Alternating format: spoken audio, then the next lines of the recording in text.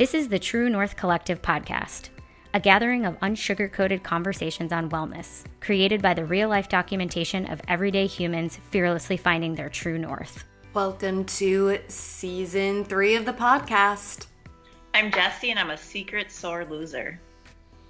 I'm Claire, and I wish I could say gracious winner, but probably sore loser.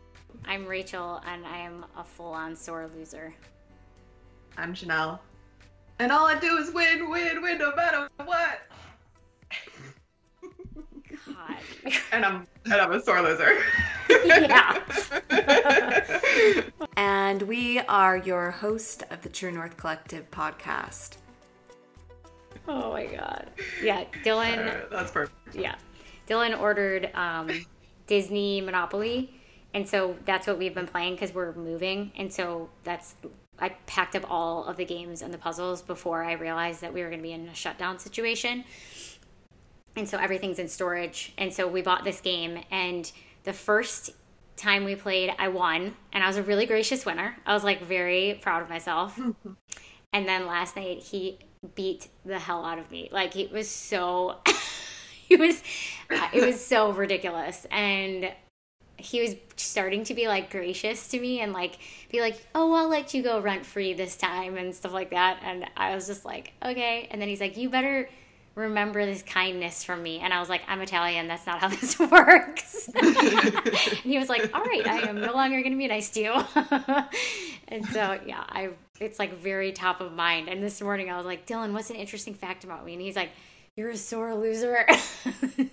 That's so funny. I like it. Yeah. I was wondering what brought that up. Disney Monopoly, which is such a fucked up game to actually be playing right now because as I'm like, it's just literally epitomizing or what? It's crazy. I was like, this is weird. I don't know if we should be playing this. Anyways. Your psyche. That's funny. I think I can handle losing now. I used to be a really sore loser, but like when I win, I'm not a gracious winner. I'm like, fuck yeah, I'm winning. I have to like really reel it in. I get too excited. It's people very like competitive. you. It's people like you that make me a really sore loser. I try to reel it in. It just depends on who you are. Especially if someone else is really competitive and they're like the same way. We're button heads. We're going for it. Yeah. I'm actually I'm not too terrible. I'm not too terrible. With my brother, it's bad. He knows how to just like say all of the things to just piss me off. Ugh, it's the worst. I hate feeling that way. Yeah, I'll be like, in my mind, I'm like, I'm never playing this game ever again. Me too. Fuck this game.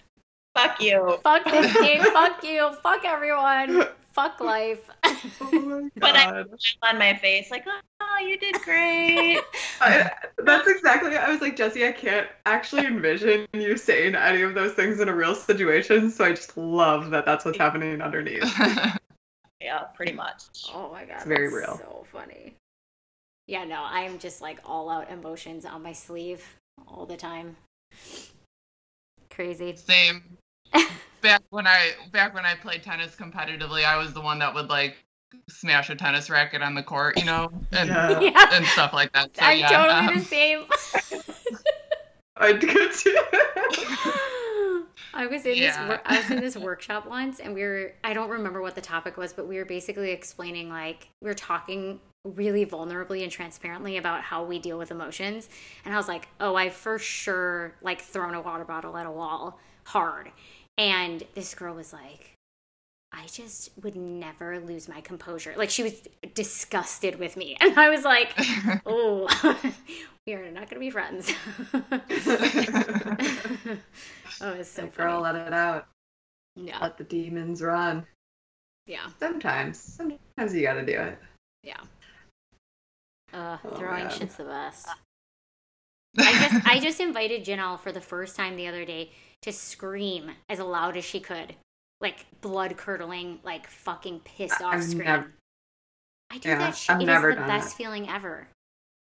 It was really therapeutic. I mean, I definitely damaged my vocal cords, and I think I hurt my own eardrums because I really went for it. Like, it was so loud.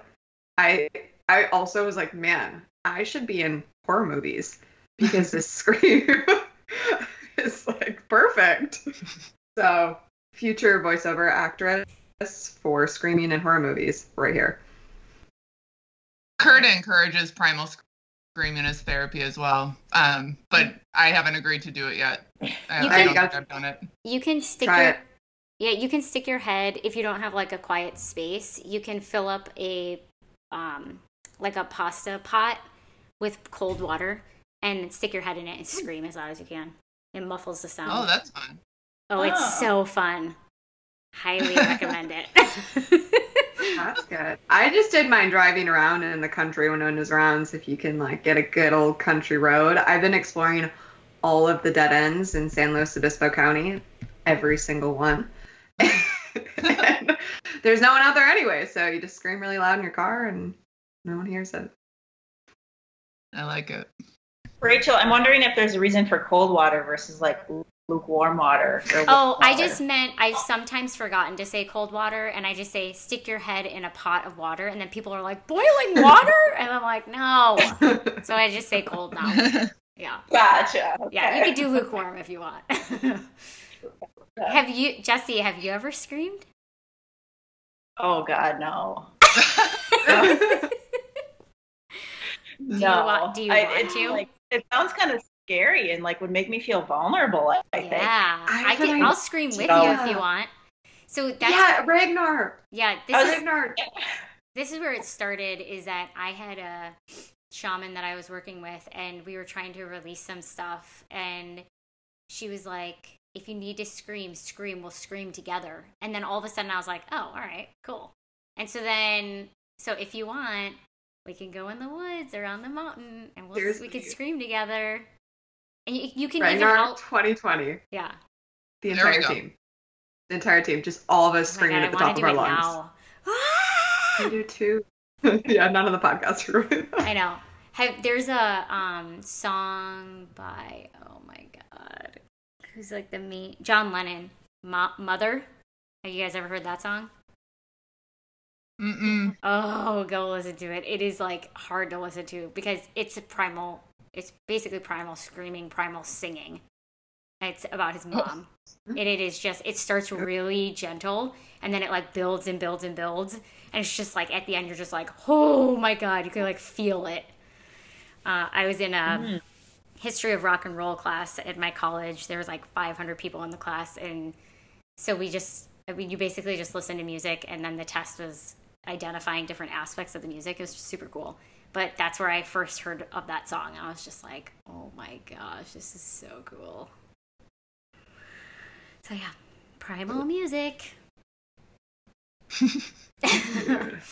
much primal shit. I think after this I'm gonna go in the woods or on a beach and just like roll around in something. That's where I'm at. Yeah. Like sand, dirt, just like bark at people who walk past me. Hey Janelle. Yeah. Since I'm out of the loop a little bit, can you just are you okay to just brief me on your life changes? Oh yeah, sure. I mean, it doesn't. Everybody else knows, so you don't have to make it too long. But I am curious. Yeah. Are you okay? Everything's good with you though. Like it was. Like obviously with everything happening, it's a roller coaster of emotions. But Rachel and I were just talking about this yesterday, and I'm like, I said like so many people that 2020 was going to be my year, and I'm like, this is not how I expected it to be my year. But so much has already come up as far as like things that I said I wanted to do, and I just had all these barriers and things that I was attached to, and I'm about to be detached from everything. Like, you know, no relationship, no lease, hopefully no house because house will sell. Like have money, just like, I mean, I have a job, but so I'm like, I'm just about to like, there's no reason for me not to do van life like I said I wanted to, basically. So I feel like 2020 is still my year, and I'm getting set up for things that I maybe would have been too scared to do if I had security. So that's pretty cool. Wow, good for you. Yeah. Feel that way. Yeah. Thank you. Yeah. So it's been good, and a lot of demons have been coming out of the closet, and a lot of things that I feel like have been suppressed for a while have like been rising to the top. So I'm dealing with those now, which feels good. And so all in all, 2020, here we go. New person.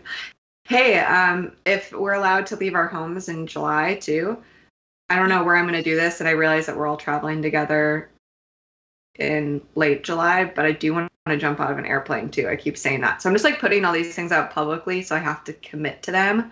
I've already told basically everyone I'm going to live in a van, so there's really no turning back. And then I'm going to jump out of a plane for my birthday. So, I mean, you can always change your mind. That is not true. I know, just because you said it. And if you come to Dallas... But I don't want to change my mind. Cool. And if you come to Dallas, there is a place that allows cancer survivors to jump out of airplanes for free. So you can come with me, and then I can jump for free, but you still have to pay. Sorry. Gotta have cancer. I'll hopefully pass on that one. I'll let you have that. Yeah. So I'll let you know. Maybe I'll do it twice. I was gonna do it in Santa Barbara, with friends here, but I don't know. Again, with everything going on, who knows? You should just go. I've done it before. It's fucking awesome. I don't think you can do it. Yeah, I've done it too. It's pretty cool. Yeah, it's amazing. Yeah, I feel like it's a good, like, going to 29. It's my last year of my 20s. Just fucking jump out of a plane, live in a van. Yeah, what else could you want? It's the mini retirement I've been asking for. So here we go. I mean, again, you can do that anytime you want. Like, I'm 37 and I'm going to be living in a van at some point. It'll look different than yours, but, like, you can do all of this stuff all the time. Like, it's just like, I think it's cool that you're getting the invitation to do it now, given everything. And, like, you can literally, it's like, it's so crazy how there are times in our lives or moments that seem more paramount or more permission giving than others, but we really have that permission all the time. I'm saying it to myself. True. So yeah, that is true. I'm just trying to take everything that's happening in the world right now and view it as a positive for things that I wanted versus the alternative. Yeah, there's a lot of opportunity in this, so I think that's good. Yep, opportunity, possibility, all of the above. Yeah, it's good. It's much needed. Self-exploration, too. I am excited to be able to do that and do it in a space where, again, I'm not attached to another person. And again, who knows? Like, who knows what will happen? I can also self-explore in a relationship, too, but it feels good right now just to be able to focus on me and not have to worry about another person or a unity or anything like that. Yeah. All right, snooze on booze. Get into it. Let's talk about it. Yes. Yeah, so to give everyone some background, our Ragnar team had a conversation back in December when I was in Milwaukee, and we talked about doing a dry 2020. And for me, when we were talking about it, that made me really nervous. It felt like a very long time to commit. And so we settled on a dry Q1, very corporate of us. And when we were going through the process, we had started in January with the Ragnar team, and Rachel and I, back when we started the True North Collective quite a while ago, we had started doing different programs like Whole30 and Restart and the book Desire Mapping. And as we were doing these, we were inviting people like Claire and Jesse to join us and just to have a group of people to share your experiences. And we learned that all of our experiences were so different and unique, and we could learn from each other. And when we started the dry Q1, we said, why didn't we invite the True North Collective community to do this with us as well? And that became the Snooze on Booze, which was a 60-day challenge for anyone in our community to try to go 60 days without drinking. So that's a little bit of the background if you guys haven't been following on how we got here. And we just passed for us, it's been 90, more than 90, I guess now, but at the end of March. And how we all feeling? 90 days. I love it. Yeah. Yeah. How did you guys approach it? Like, what was were you like 100% didn't drink at all? Or did you allow yourself treats? Like, and what made you give yourself permission to invite alcohol back in? How did you guys kind of go about doing this? I went the route. I tend to be kind of an all or nothing sort of person when it comes to stuff like this. So no treats, and I abstained the entire time. And it was really important to me to try to get through that. And so I didn't want to even give myself little permissions. And so that was my approach to it. And I approached it. I was really excited to do it. I couldn't wait. I was ready for it. I wanted it, especially like after our wedding and stuff, which I drank a ton at our wedding, and then the holidays come about, and I moderated pretty good throughout the holidays, but I drank more than I would have probably wanted to. So the timing was just really right for me, and so I felt good committing right off the get-go to 90 days, no booze. How is that the longest you've gone? Yeah, probably since I was 18. Yeah. Honestly, like, now that I'm thinking about it, yeah, this isn't the first time I've thought about that. I've thought about that a bunch throughout the years, but yeah, 3 months is definitely the longest.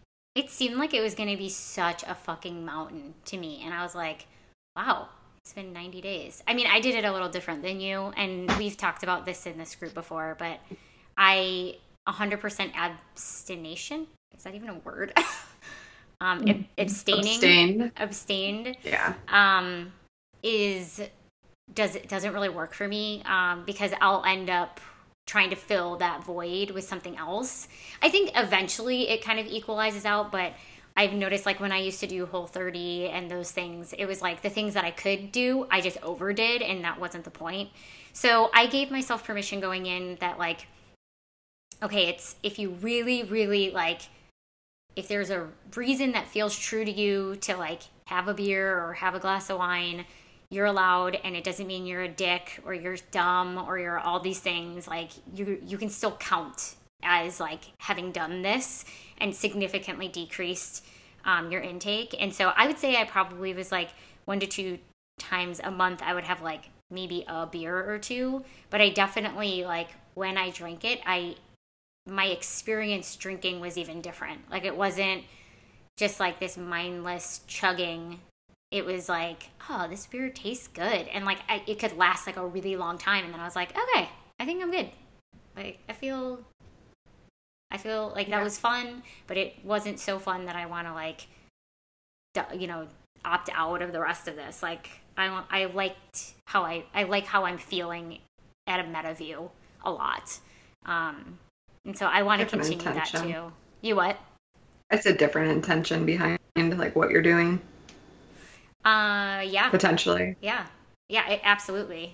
Yeah, and even it was, like, for me, like, making sure that I didn't make it bad. I also am, like, in my life surrounded by a lot of people who really, really enjoy drinking and do it quite a bit, and so it felt important to me not to demonize it and to allow that to be an okay lifestyle and just something that I was choosing to play with significantly decreasing. So I really enjoyed it.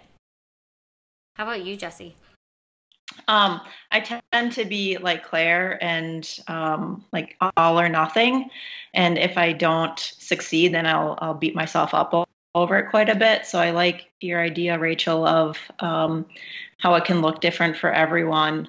I think that, for me, that could allow myself to be a bit more gentle with myself. And going into this, even before, like after we committed to it, before it started on the 1st, Tyler decided to do it as well. And we're like, well, this for us isn't going to be very challenging because we don't drink very much. It's winter. So there's especially, there's less drinking then. But we were talking about going to Chicago and going to the club. And we do that once every like 3 or 4 years. And so like going to the club is for me a prime time to drink. I bartended in clubs for many years and drank fairly heavily back then. So that was going to be the one time where I was like, ooh, this might be difficult. The rest of the time, pretty much no problem. And so like 3 weeks into it, we went to Chicago and I did have some drinks, and I was, kind of disappointed in myself that I didn't make it. I didn't go there and not drink, but it was also like I knew the rest of the time, the rest of the 3 months wasn't going to be an issue. So I kind of gave myself permission to slip on that one night on that like special occasion. But other than that, like I really enjoyed it. I didn't miss having the couple ciders a month that I might have. Yeah, I was similar too. I tend to be all or nothing, but like I do have to be careful with that. Like similar, Rachel, like you said, if I'm too all or nothing, then the pendulum like swings back and I'll just like boomerang back to something else. So throughout the 3 months, there was, I think the first month I was at a gala and I had a half a glass of champagne, and then I had another half a glass of champagne in February. I just really like champagne apparently. And then like one drink in March when everything started to get a little crazy here. But like again, the intention felt very different behind it too. And whenever I was drinking too, it wasn't drinking to get drunk or even honestly to be buzzed. Like none of those times, because it was such small quantities, did I really even like feel the effect. So that one, Rachel, I was probably projecting on you when I said the intention was different, because I was doing it because I genuinely love champagne and it felt like appropriate in the setting as a part of there's my Alexa, as a part of the experience to, just enjoy that like half a glass and do it in a way that felt good for me, and not a lot of times I use alcohol because I'm uncomfortable or I don't want to like own my actions potentially. I mean, that might not be why I originally started to like drink, but it can be a side effect of that, and it just felt good to be able to say like, no, just like I'm just going to enjoy it. Yeah, it's interesting to like even look back. I'm trying to think to myself, what were the reasons that it felt okay for me to have one beer, and like what did I want from that? What did I get from that? What was I seeking in that moment, if it wasn't just to numb out and I don't know if I actually have the full clarity around it. It was just like this inner like, I mean, part of it is the only beers that I had was supporting Chris Harrison's bar down the street, which is like my favorite. It's Dylan and my favorite brewery that's in Dallas.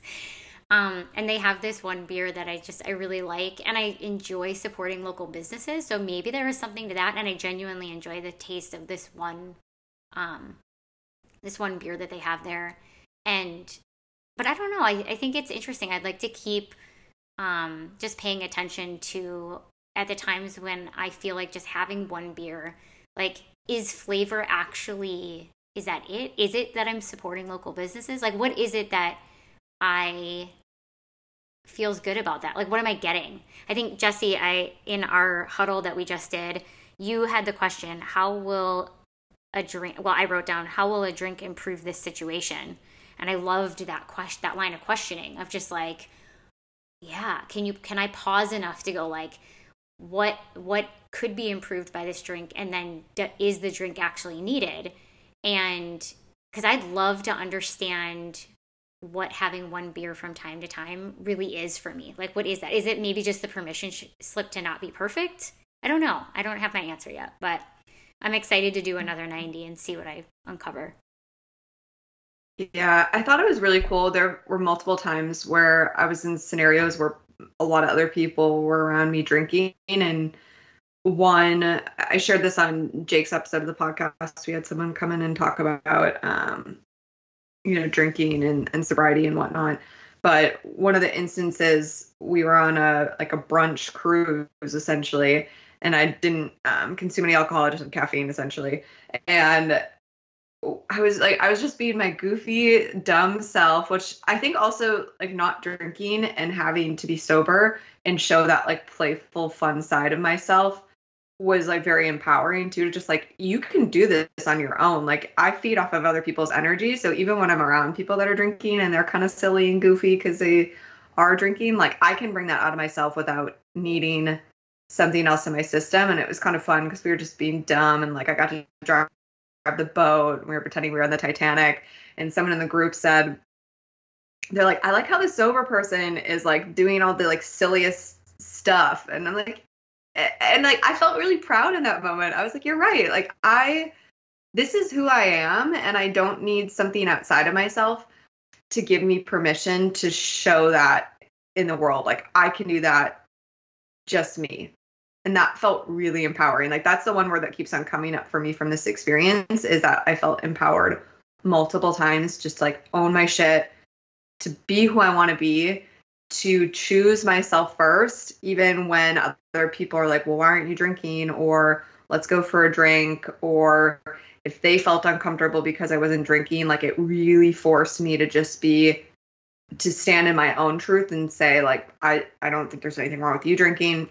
I've drank plenty of times before, but this is just what I want right now. And it really has nothing to do with you. So if you're uncomfortable, I can't really do anything for you. I can be compassionate, but this is my thing, not yours, which I would love to carry in other parts of my life now.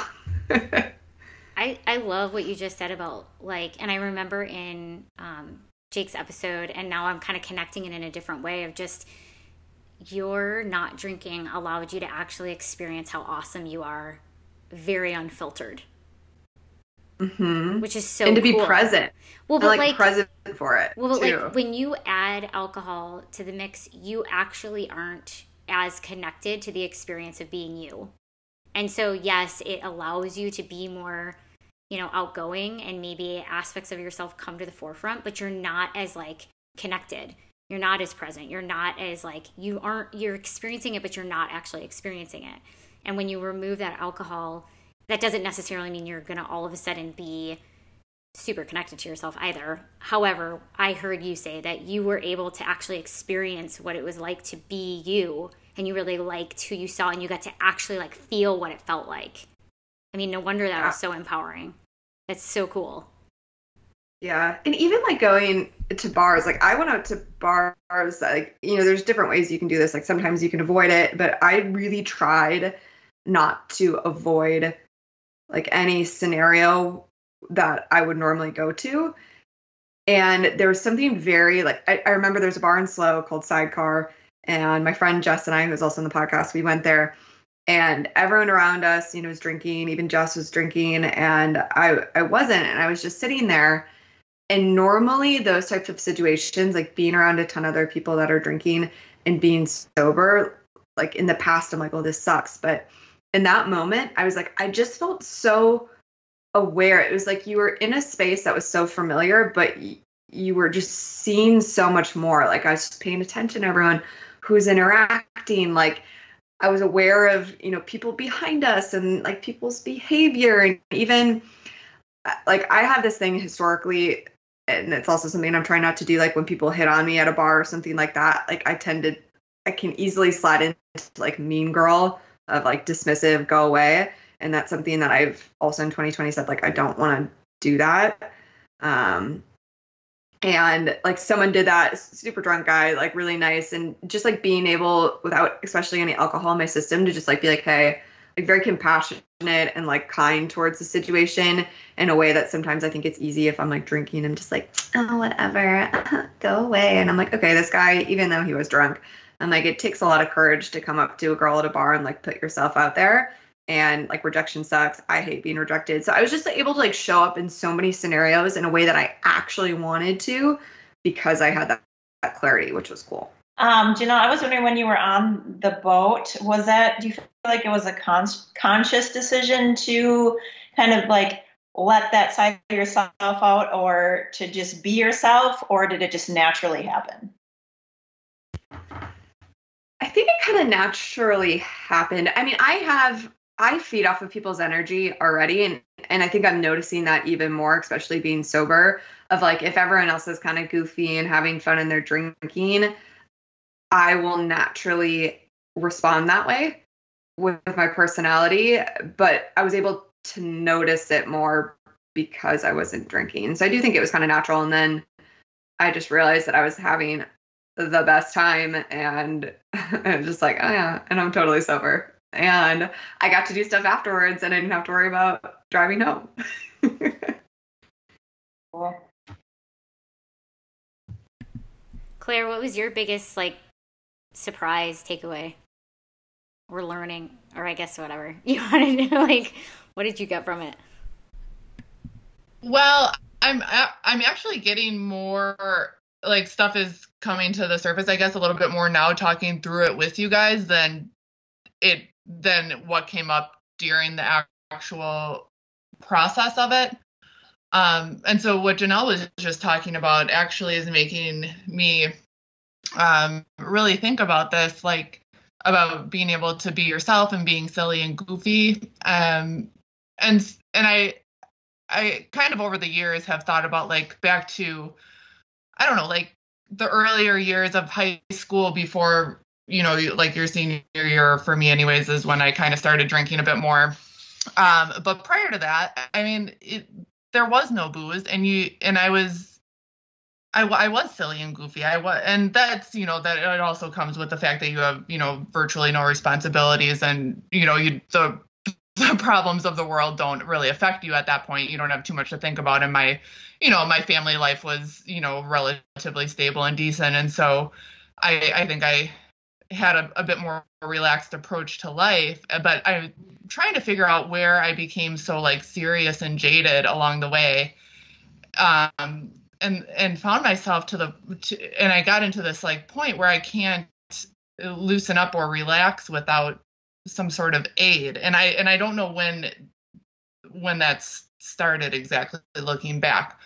But I guess my whole point is that around you guys, because our relationships with each other, I'm speaking about our Ragnar team, they didn't revolve around booze. They didn't start with, us all going to bars and clubs together or anything like that. Like, I felt you guys know the real me. And I think that there's not a lot of my friends who actually might, because like a lot of Kurt and I, like our couples friends and stuff, our relationships, the stuff we did together is surrounded by booze. It's going out to bars, it's having, going to festivals, it's doing all that kind of stuff. And so they only know the drinking version of me, the drunk version of Claire, which is really outgoing and is a bit more goofy and less serious and is a bit more impulsive and probably quite a bit more fun. But then the problem is not drinking around those people. It's this set of expectations, whether real or not real, that I have decided that they have about me. That, I mean, I still have a long way to go. I have a lot to work through still with this, but like with anything over time, I think it'll just be something that I get used to and they get used to, or they don't. And I don't know, either way, it's fine, but I've still got a long way to go. I hear you really recognizing the dualistic way that you were looking at it before, and that maybe there's like a decoupling that's happening where, before it's like, okay, drinking equates to fun, outgoing, goofy, silly, all these like, these types of qualities. And therefore on the other end of the spectrum, if you remove the alcohol, then it's straight, boring, like, whatever you want to put on that. And that actually they aren't quite so tied together, and that actually those are two different things that can layer very, very differently. And it's more of a what levers do you want to pull at what times, and that there's a permission to be able to be any of those things regardless of what you're intaking or how you're dressed or what environment you're in, which is a really cool invitation. Yeah, I agree. Thanks. Yeah, I had a interesting recognition of like thinking that I needed all these other people to be on the path. Like I was nervous about doing this because I do have people in my life who love drinking, and and so I was kind of assuming that I would really need other people to also choose that lifestyle in order for me to be able to choose it and be okay with it.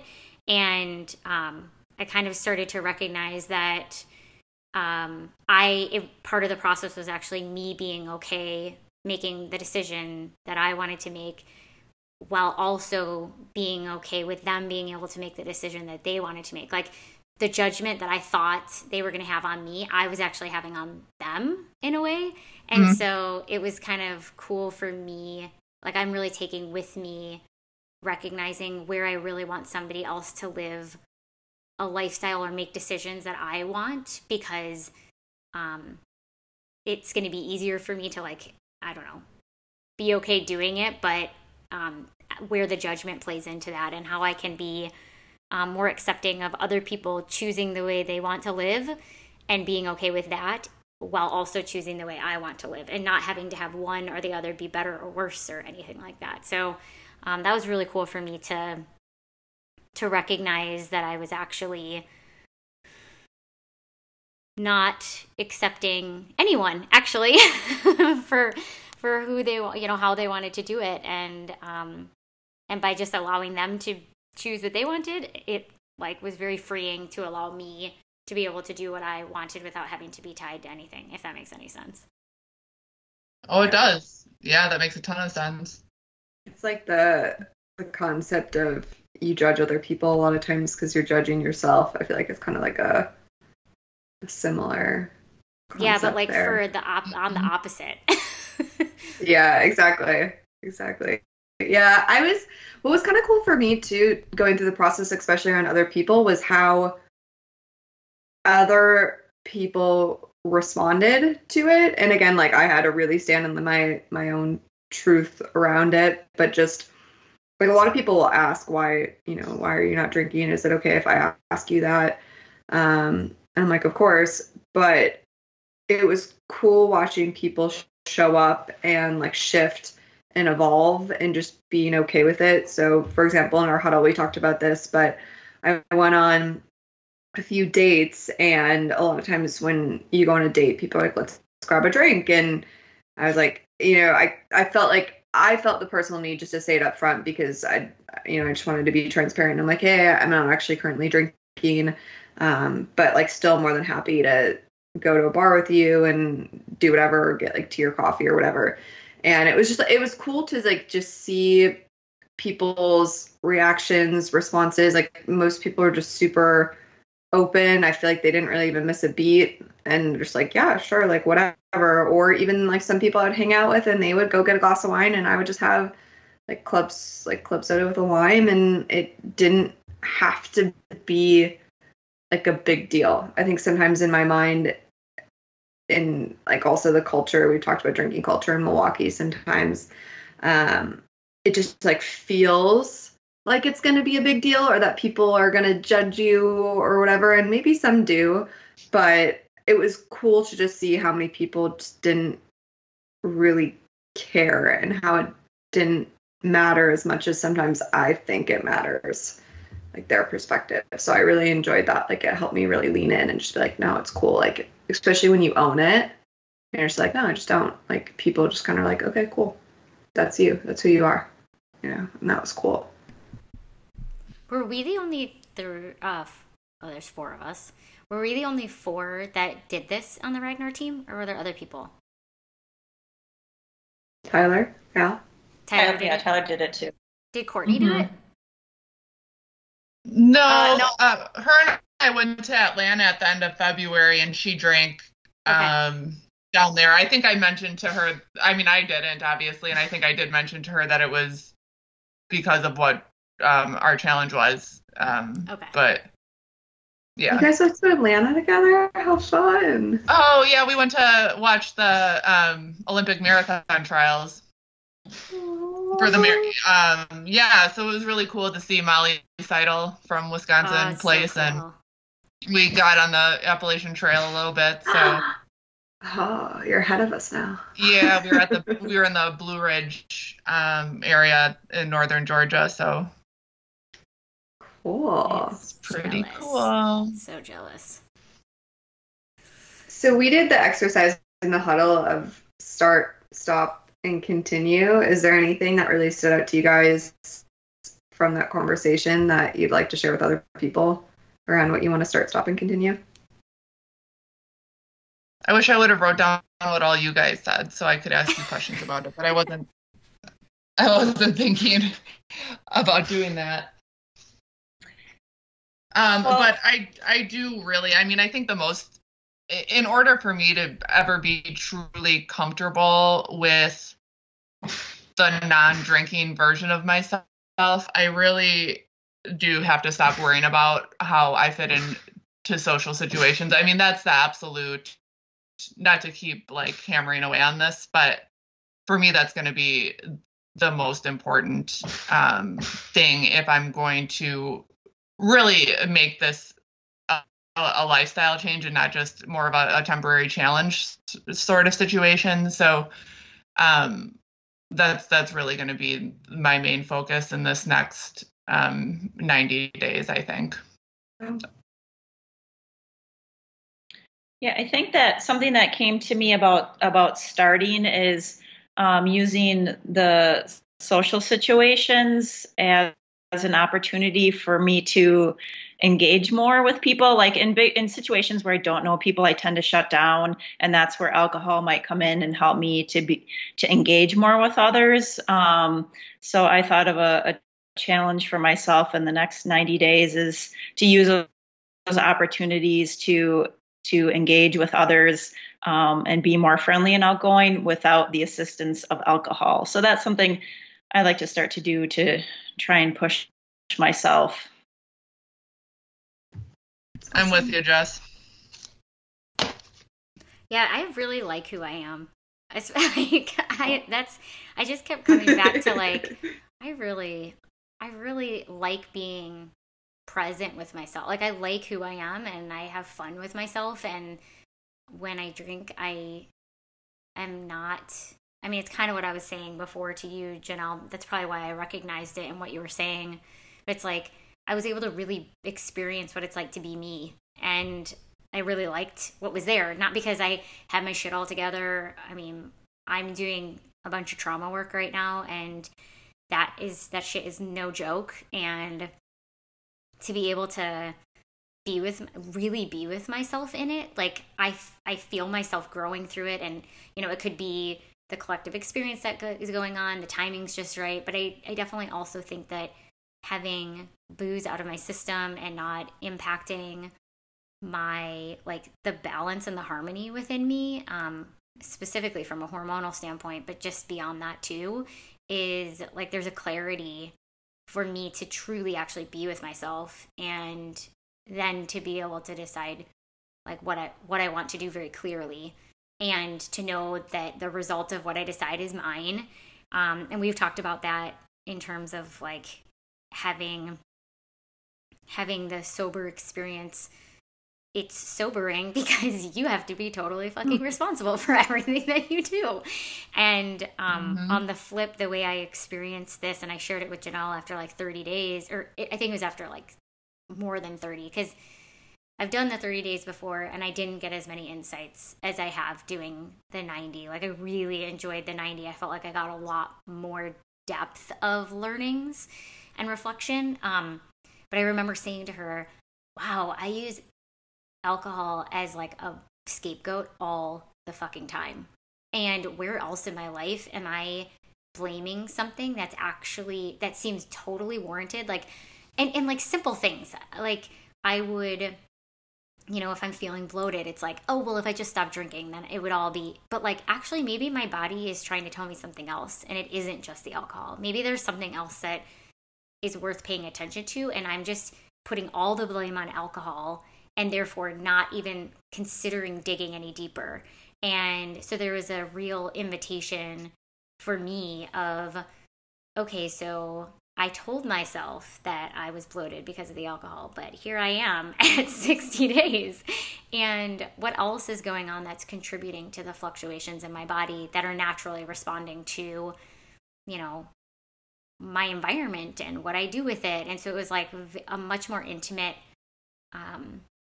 experience. And I wasn't able to just kind of like blow off, you know, a surface level scapegoat. I really had to sit there and be like, okay, what is your body actually trying to tell you now?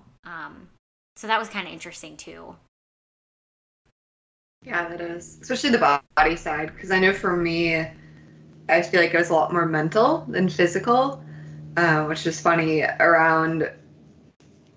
We talked about this in Jake's episode too, but like crutches, I think I've been able to realize how much I use things outside of myself when I don't want to deal with my own discomfort. Like when I just want to be happy and I don't want to stay in that place, it's like, oh, I'm lonely.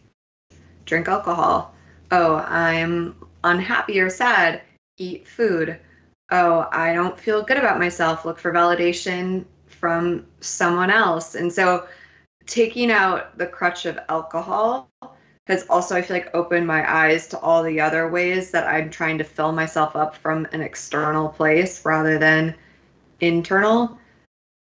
And then also, yeah, I'll just leave it at that. But it's just been very interesting for me to recognize how much I actually avoid my discomfort, because I like to think I'm the type of person that takes risks and challenges myself constantly, and I think I do, but I've also realized that I avoid, and I have avoided, a lot of really uncomfortable feelings in my life by using things outside of myself, which is a big unlock.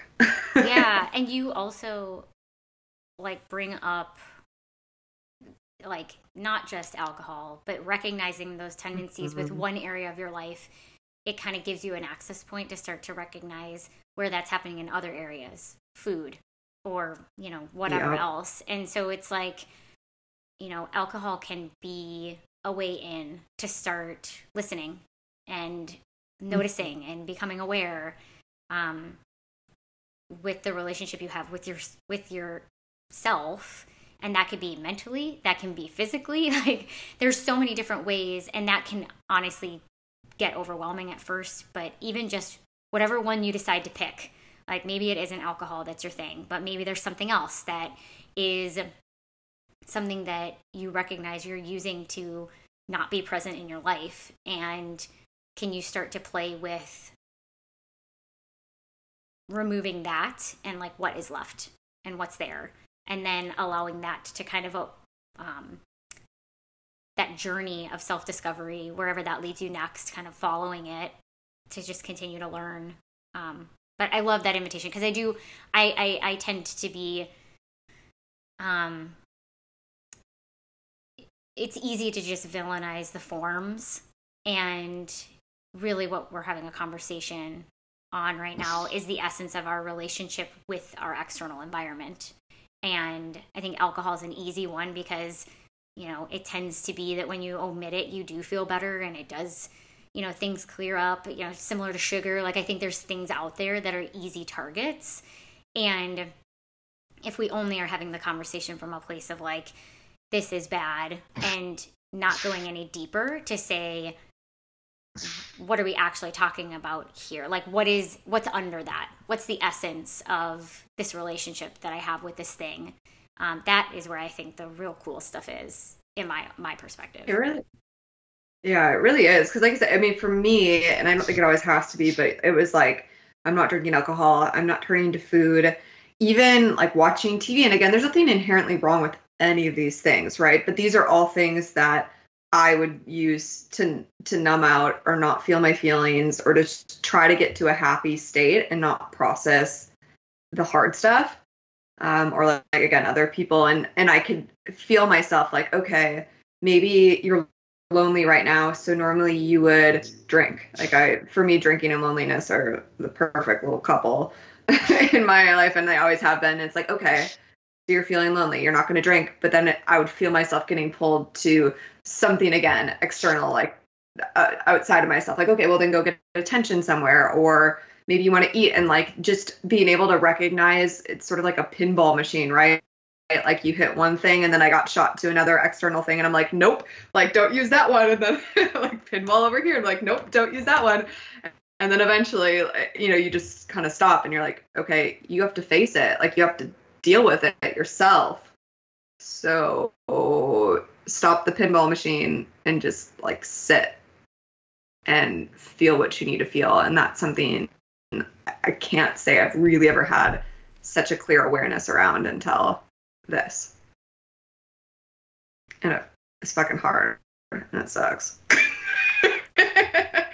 And it's good, but yeah, I think that's why I'm grateful for all you guys, because I think we're all willing to experiment and play, and I don't ever sense any ounce of judgment from any of you around how I choose to play with these things. But it's like, I don't know, we're all willing to give it a try, and we're all willing to be open to however each of us want to experience it. And I feel like I'm very grateful to have that in my life. The transparency, the honesty of each of our experiences, the ability for my experience to overlap and then also not overlap with each of yours. And I don't know, I would, I know that that's helped me to be able to dig deeper, because I know that there are other people willing to do that too. And that pretty much, I mean, I don't think I've ever said anything, and I've said some crazy shit, that you guys have ever been like, yeah, get away from me. You know, like I always just feel like I'm allowed to have my place. And because of that, I feel really comfortable being able to do some of these things that I probably wouldn't have felt comfortable doing on my own. So I am really grateful for that, and for each of you. Yeah. It's mutual. Yeah, I don't know if I would have been able to do the 90 day. I mean, even though I don't drink, drinking isn't, you know, like a part of my life on a daily, even weekly basis. I don't know that I would have, if it was just me, done the 90 days straight through the way I wanted to do them. But knowing that you guys were in it too, in whatever form you decided to do it, and I would I would wake up some mornings and like, not to sound like a creep, but I would like on a Sunday morning think about you guys and be like, you know, it's really great that there's 3 other people besides me that are not hungover this morning, that, you know, like did whatever they did on a Saturday, and that we're having the same experience of waking up without, you know, having to worry about, did you say something weird to someone, or with a headache, or worse. And that put me in a good mood for the day. Like just being able to think about that there's 3 other people that are for sure doing the same thing as me right now. I love that. I love that you were thinking that too. And we didn't even necessarily have to, like, we weren't necessarily even communicating about it. It's not like you did, like, thought about us and texted. And I think that's like very, for me, whatever the reason, that's like very reassuring that no matter what you're going through in life, you can just wake up in the morning and say, like, there are other people out there. There's probably at least 3 other people out there somewhere in the world, even if I don't know who they are, like, that are like going through something super similar to me. Yeah. It's like, there's definitely a level of comfort. I mean, it's nice when you know them too, but. So what do you guys each really want to remember from this experience? I know we just had the huddle, and for those of you who are like, what the fuck do they keep talking about with this huddle? For people who participated in the Snooze on Booze, there was an invitation to just huddle up on Zoom and reflect so that we could really solidify the experience that we had and hear from other people and share our woes and our highs and our lows and all that stuff. And so now that we've been able to talk even further, what do you guys really want to remember from this experience? I'll go ahead. I want to remember that I am at any point allowed to restructure my belief system. By that I mean like the stories I tell myself about myself, and the stories I also tell myself about other people and why they do what they do and how it affects me. Like I'm allowed to restructure that and start thinking about that differently at any time. And the conversation today helped me, Rachel talking about like giving yourself permission, and there doesn't have to be like this event where in which it's like, okay, now I can finally give myself permission. Now is the right time. That it wasn't the right time before, but really that's any time. Like you just decide what time that is, and that's the right time, and that's probably the most valuable thing. Super powerful. That was just like I know. I was like, fuck. It's great. Loop. I need to wake up to that every morning. But isn't that so funny that we just like we do these like 30-day Whole30s or 30-day this or 30-day that or 60-day this, and like then we all just go on with our fucking lives, and like to actually sit there and ask yourself like, what is important about what I just did? What do I want to remember? What is there for me to take from this? It's so cool. Like who would have ever thought that a snooze on booze would get you there? Like it's really cool. Yeah. Thanks. Yeah. Jesse, what about you? Yeah, I think again it's just like reminding myself that alcohol doesn't make things more fun. And like your experience on the boat, Janelle, like you had a really fun time without it. And I don't need to have alcohol to be more energetic or exciting or talkative, and working on kind of digging through some stuff to get to the point where I'm happy and content, like in those social situations without alcohol. So yeah, just remembering that alcohol doesn't equal fun. Yes. So true. I, similar to Claire, have continued to, like, as we've been simmering in this, I'm like, oh yeah, what of all the things that we've dissected, because we really have gone to a lot of places, feels like the most important thing for me to take with myself. The first thing for sure, like I actually really do like myself, and I like myself when I'm this chill version of me. And so that's been really cool for me to connect with, and I want to stay connected to that. And the other thing, you had mentioned something around feeling really empowered. I can't remember if it was during this podcast or during the huddle, Janelle, but just the reminder that literally any experience can be an empowered experience. It doesn't have to be a have to or a should or a need to. And I think a lot of the invitations within self-care and health is like such an ultimatum of, oh my God, I need to do this. And then because of that, on the other side of that, very closely tied is guilt and shame. And to be able to remember or recognize like, oh, I'm doing this because I think I have to. That's a very different way of approaching something versus getting yourself to a place where you are choosing it, because that's like an empowered, that's different. And when I can come from an empowered place of I'm choosing this for me, maybe that's why this time around felt different, because I think the other times I felt like, well, it's part of the True North Collective, or like, I think I'm supposed to because of XYZ, or I really should because I know alcohol isn't good for me, or like meat isn't good for me, or this isn't good for me, and I really am supposed to, or I have to. And this time I was like, no, I want to see what it's like. I want to choose to not drink for 90 days, and I want to experience what that is for me. And so again, to take a meta view of that, it's like any experience at any point of time can actually be an empowered one. And I think that's a really cool invitation that I want to take with me, so that when I start to get into, even freaking the COVID stuff that's going on, like, oh, I have to stay in my house. Oh, I can't do this, or I can't do that, or I have to do this. It's like, okay, that's one way of looking at this. Or what if you chose to be in your house? Like, what if this was an empowered decision? What would that look like? So I really like that idea, and I want to play with that. Yes. Yeah. Similar. I mean, empowered is definitely a part of it. For me, it was a reminder that me on my own is enough. Like, I don't need things outside of me to be who I want to be or to give myself permission to act how I want to act. And if other people outside of me can't accept something that I really want, and like similar to like what you just said, Rachel, like I wanted to not drink. Like this was a very specific choice. This is something I've always wanted to do.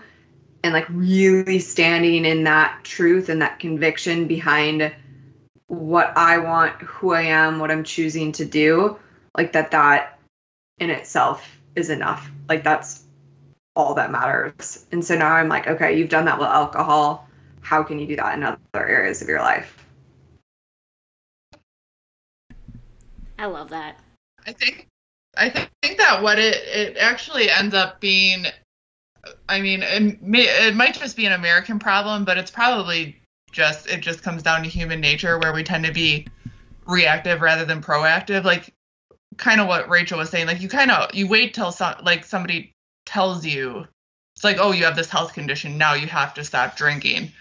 Well, then of course, hopefully you do decide to make that choice, but making that choice for no other reason than to just say, I want to experience my life through a different lens is a really difficult decision to make. I mean, it doesn't sound like it just saying it, but it really is, especially when this behavior specifically is so ingrained in our culture and so socially acceptable. And I'm actually reading a book right now about it. It's called The Healthy Deviant, and it's about how our society is so unhealthy physically, mentally, that when you make choices like the one we did for this past 90 days, that you're actually, it's a healthy form of social deviance, but it's social deviance nonetheless, because you're going so much against the majority and so much against the grain. But it's the good thing to do. I mean, you should challenge yourself like that. It's good to do these things. The rebel instinct in me is so happy. It's so validated. Yeah, you're a social deviant, Rachel. I'm a social deviant. I knew it. I mean, I really did. And I'm like so happy right now. I also, Rachel, you kind of said this already, but I just want to say how much I appreciate that you all joined us too, and to have this space, because I processed this, yes, and I know like Rachel and I've had conversations on this, but I don't think I would have got to what I just said if it weren't for the last 2 hours of everything that we had just been talking about. Like you said, Rachel, I probably would have just kind of kept moving on. And so to have the space to be able to just like talk through it and really think about it, I appreciate that greatly. Agreed. Yeah. For sure. Yeah, I'm for sure taking with me, I don't need anything extra in my life to know that I am enough. That's fucking duh. Boo. Yes. I don't know what those noises yes, were. And now just try to believe it. I told you, we're about to get I'll send you guys a Marco Polo later of me rolling in the sand or something. Barking. Please do. Yeah, for real. So I'm going to adapt our last question. And all of us are going to answer it. Unless you really don't want to, but I would love it if you did. If you were going to sum up the last 90 days into one word, how did those 90 days support you in living your true north?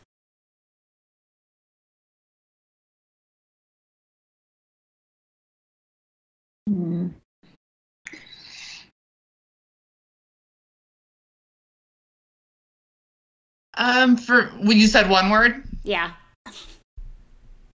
For me, I guess confirmation. And that's confirmation in the sense that going 90 days without a drink confirmed what I had already suspected, which is that this doesn't need to be a part of my life anymore. And I don't want it to be either. I think I knew a long time before I decided to even cut back on drinking that I didn't need it to be part of my life, but I still wanted it for various reasons. And now I'm getting to the point where I know I don't need it, and now I don't even want it anymore. So confirmation for me. I can go. I wrote down ownership. Ownership over self, ownership over what I want out of my life, like that sort of personal responsibility and accountability for the life that I want to have. Mine's similar. It's permission. A little gentler, but just giving myself permission to try, experiment, to do it my way, to find my own way through. I would say reflection, to really look at how alcohol and other substances or things in my life, as you mentioned, Janelle, are crutches. I'm thinking about caffeine, and maybe how I'll incorporate that as a new challenge in my life, because I think I use that as a crutch when I'm bored. I think, Janelle, we've talked about that before. And I'm personally offended right now. I'm just kidding, but yes, that is a crutch in my life too.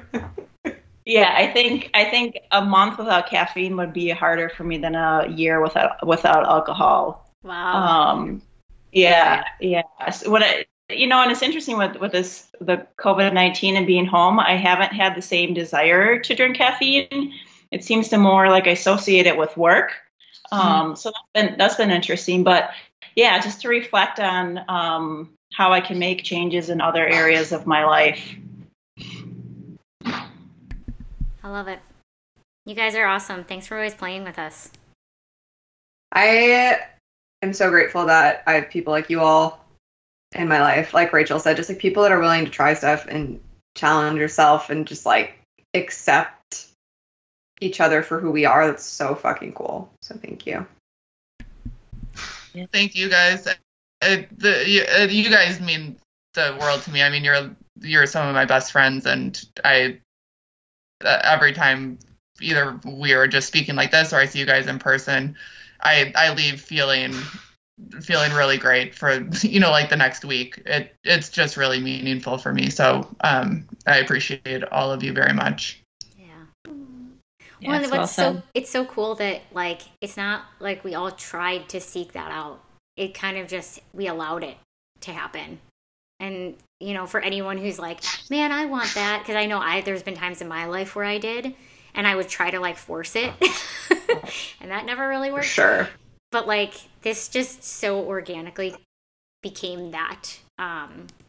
It's cool. It's a cool reminder for me of like, I don't know, you can do a lot of like putting out there what you want, and there's a lot of trust in allowing relationships to become what they're meant to become. And I'm really glad that I was in a place to be open to receiving the support and the connection from you guys, and to be able to give it as well. Like it's felt like an allowing more than like a